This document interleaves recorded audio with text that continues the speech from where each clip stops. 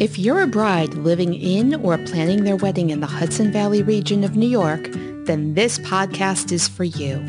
This is Hudson Valley Bride, where we'll chat with established wedding vendors in the area to get their expert tips, advice, and best practices so your wedding planning experience can run as smoothly as possible.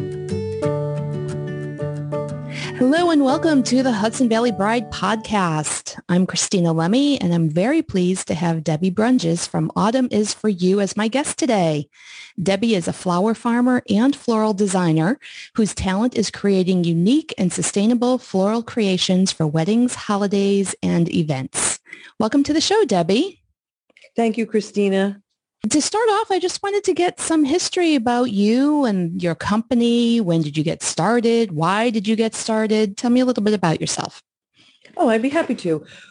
I've always been a gardener. I've always been a farmer. I began in the industry while I was in college as a horticultural therapist, designing gardens for wheelchair accessibility. I worked at the New York Botanical Gardens. I studied floral design, farming, and horticultural therapy, which I loved. As time went on, I realized that working with children was where I wanted to be. So for 37 years, I worked in education with special needs children for Orange Ulster BOCES here in Orange County, New York. I became a principal, which I was for over 15 or so years. And during that time, I continued to incorporate gardening and horticultural therapy with my students because it was very therapeutic. I realized it was very therapeutic for me as well. And after I retired, I started a small flower business, which has grown to be a medium to small flower business, serving people for weddings, events, occasions with fresh cut flowers, arrangements, arches, and whatever we decide to design together. Oh, that's beautiful. I have a great appreciation for beautiful gardens. I, however, am the exact opposite of you. I am not a gardener.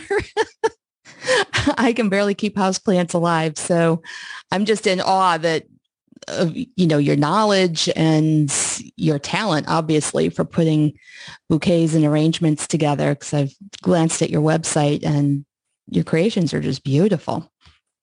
Thank you. I find that working with people on all ends of the spectrum is exciting. I often work with people who have way more floral experience than I do and are a little more artsy than I am. So it's fun when we work together to create something that's sustainable, something that's going to last for them, and something that's practical. Then on the other end of the spectrum, when people really don't know too much about floral design or what it takes to make a bouquet or an arch or even a garden, they learn so quickly because it's so very exciting and it begins to come natural to them. And oftentimes we move from this kind of tight oval shaped bouquet into a more airy bouquet, and they really design it themselves. I just help, and they feel proud to hold it in whatever occasion they have.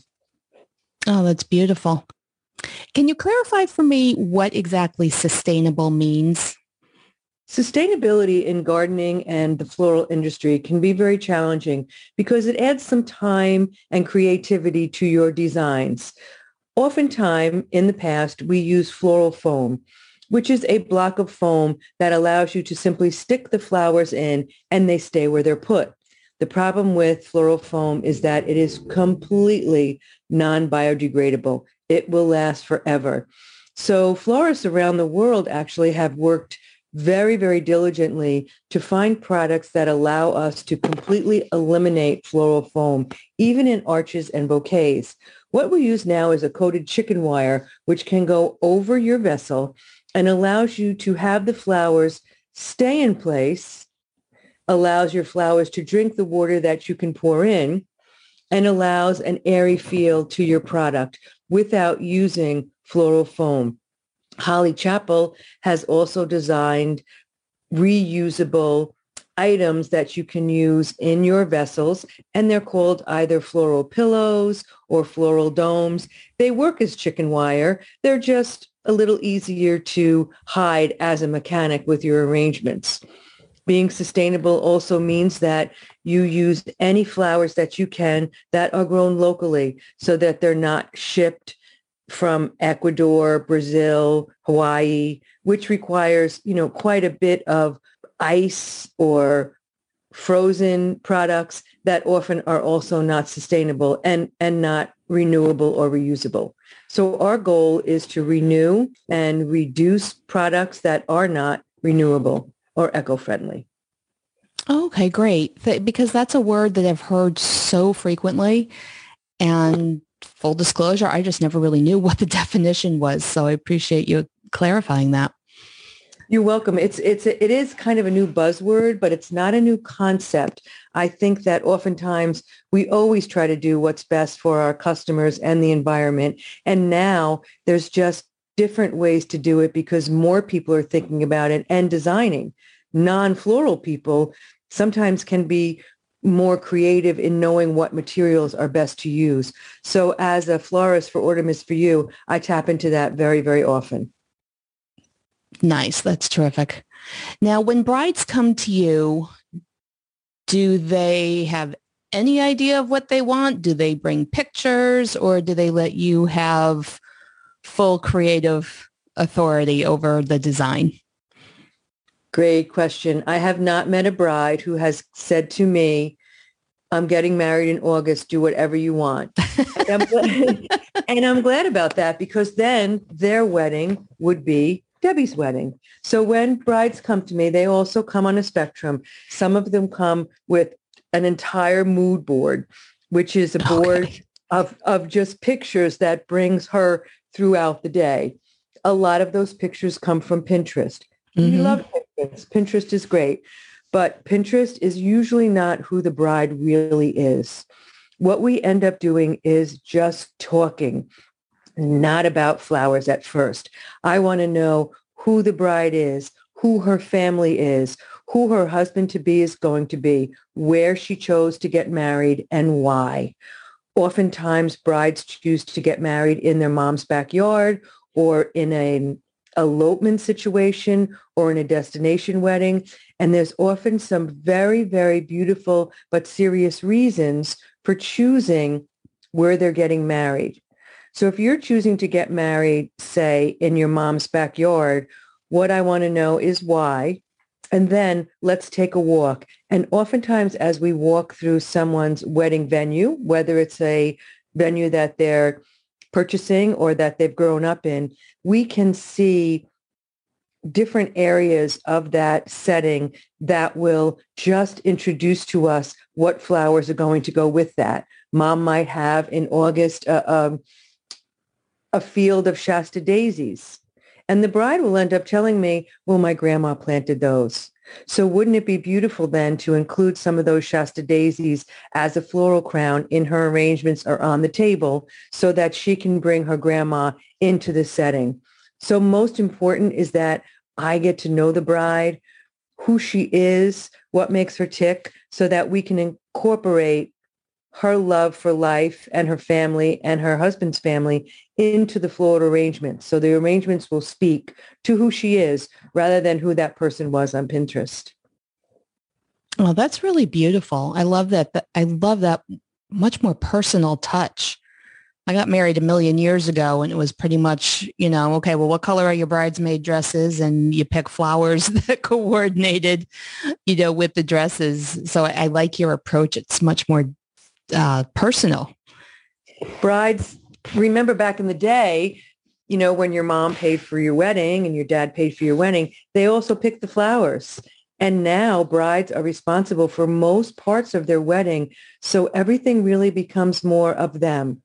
Some of my most enjoyable meetings with brides includes the mother of the bride and the mother of the groom-to-be at the meetings, and we're able to kind of coordinate all of the feels that everyone has because it's a dream come true when someone decides to get married, and flowers are a big part of it.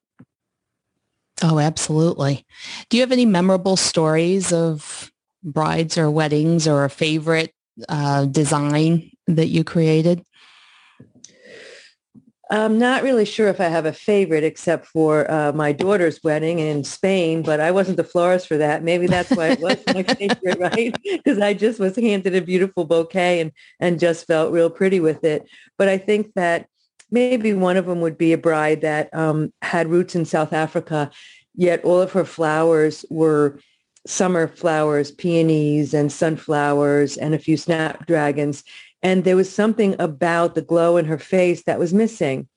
And I couldn't quite figure it out. And then we walked around the inside of her house and I saw pictures. And I said, who is this? And that flower is incredible. And it was her great-great-grandmother. And the flower that her grandmother was holding was called a protea, Protea. And that is the national flower of South Africa. And I asked her what she thought about perhaps incorporating that flower as part of her bouquet. And it was just, the light went on. She knew then who she was and what she wanted to do. So her bouquet was a protea flower with just some ferns around it and a ribbon that captured the colors of her bridesmaids. It was way more simple than she planned in terms of appearance, but it was way more in-depth in terms of who she was and who her family was as they came to America. Oh, wow. You give me chills with that. That's beautiful. I honestly, when should brides come to you? Like what's the ideal time frame during the wedding planning cycle that brides should contact you to start talking, brainstorming, and going through with the design? Brides come to me at different phases of their wedding planning, which is fine. Some brides pick the venue first. Most brides pick the venue first and then come to their florist. Some brides go to their florist first and then we work together. I am really not an event planner, but I sure do love to help people choose a site that's going to be the right site for the season and the weather. Brides, it's become so different since COVID. Sometimes people are now afraid to plan ahead, and that's okay, especially if you can be flexible. Because if you want some real exotic flowers that have to be sourced from other areas, we need lots of time these days to get our hands on those flowers. But if you're kind of a last minute planner and you're comfortable with that, last minute is fine with me. I was just at a Boston florist called Consider the Lilies working this past weekend, and a couple came in and they were eloping. And we were in the middle of Mother's Day and a prom and a wedding. And sure enough, we stopped everything and met these young people and gave them the flowers that they want and a boutonniere for him. And they were off on their way to Martha's Vineyard on the ferry. Oh, beautiful. So any timing works. We can make anything work if you're flexible. If you want specific certain things and you're not going to steer away from that, you probably are the type of person that plans ahead anyway, and it's going to work that way as well. Okay, awesome. Why don't you share with us your contact info and your social info so brides know how to reach you? Okay. I have a website, and it's called Autumn Is For You. It's www.autumnisforyou.com. I'm very thankful to have that website because it was a Christmas present from my 3 kids and my daughter-in-law and son-in-law for me. So they helped me design it. In the back of my card, I have a URL code. Nice. So that's the best way to contact me. I also have an Instagram, which is Deborah Brunches, and Autumn Is For You on Facebook. Excellent. So lots of ways for people to contact you. That's true. Debbie, I appreciate your time this morning. All the best to you. I appreciate being on your podcast, and I look forward to meeting other people and continuing to work together. Great. Thank you so much. Thank you. What are the next steps? Brides, please like our Facebook page at HV Bride Podcast.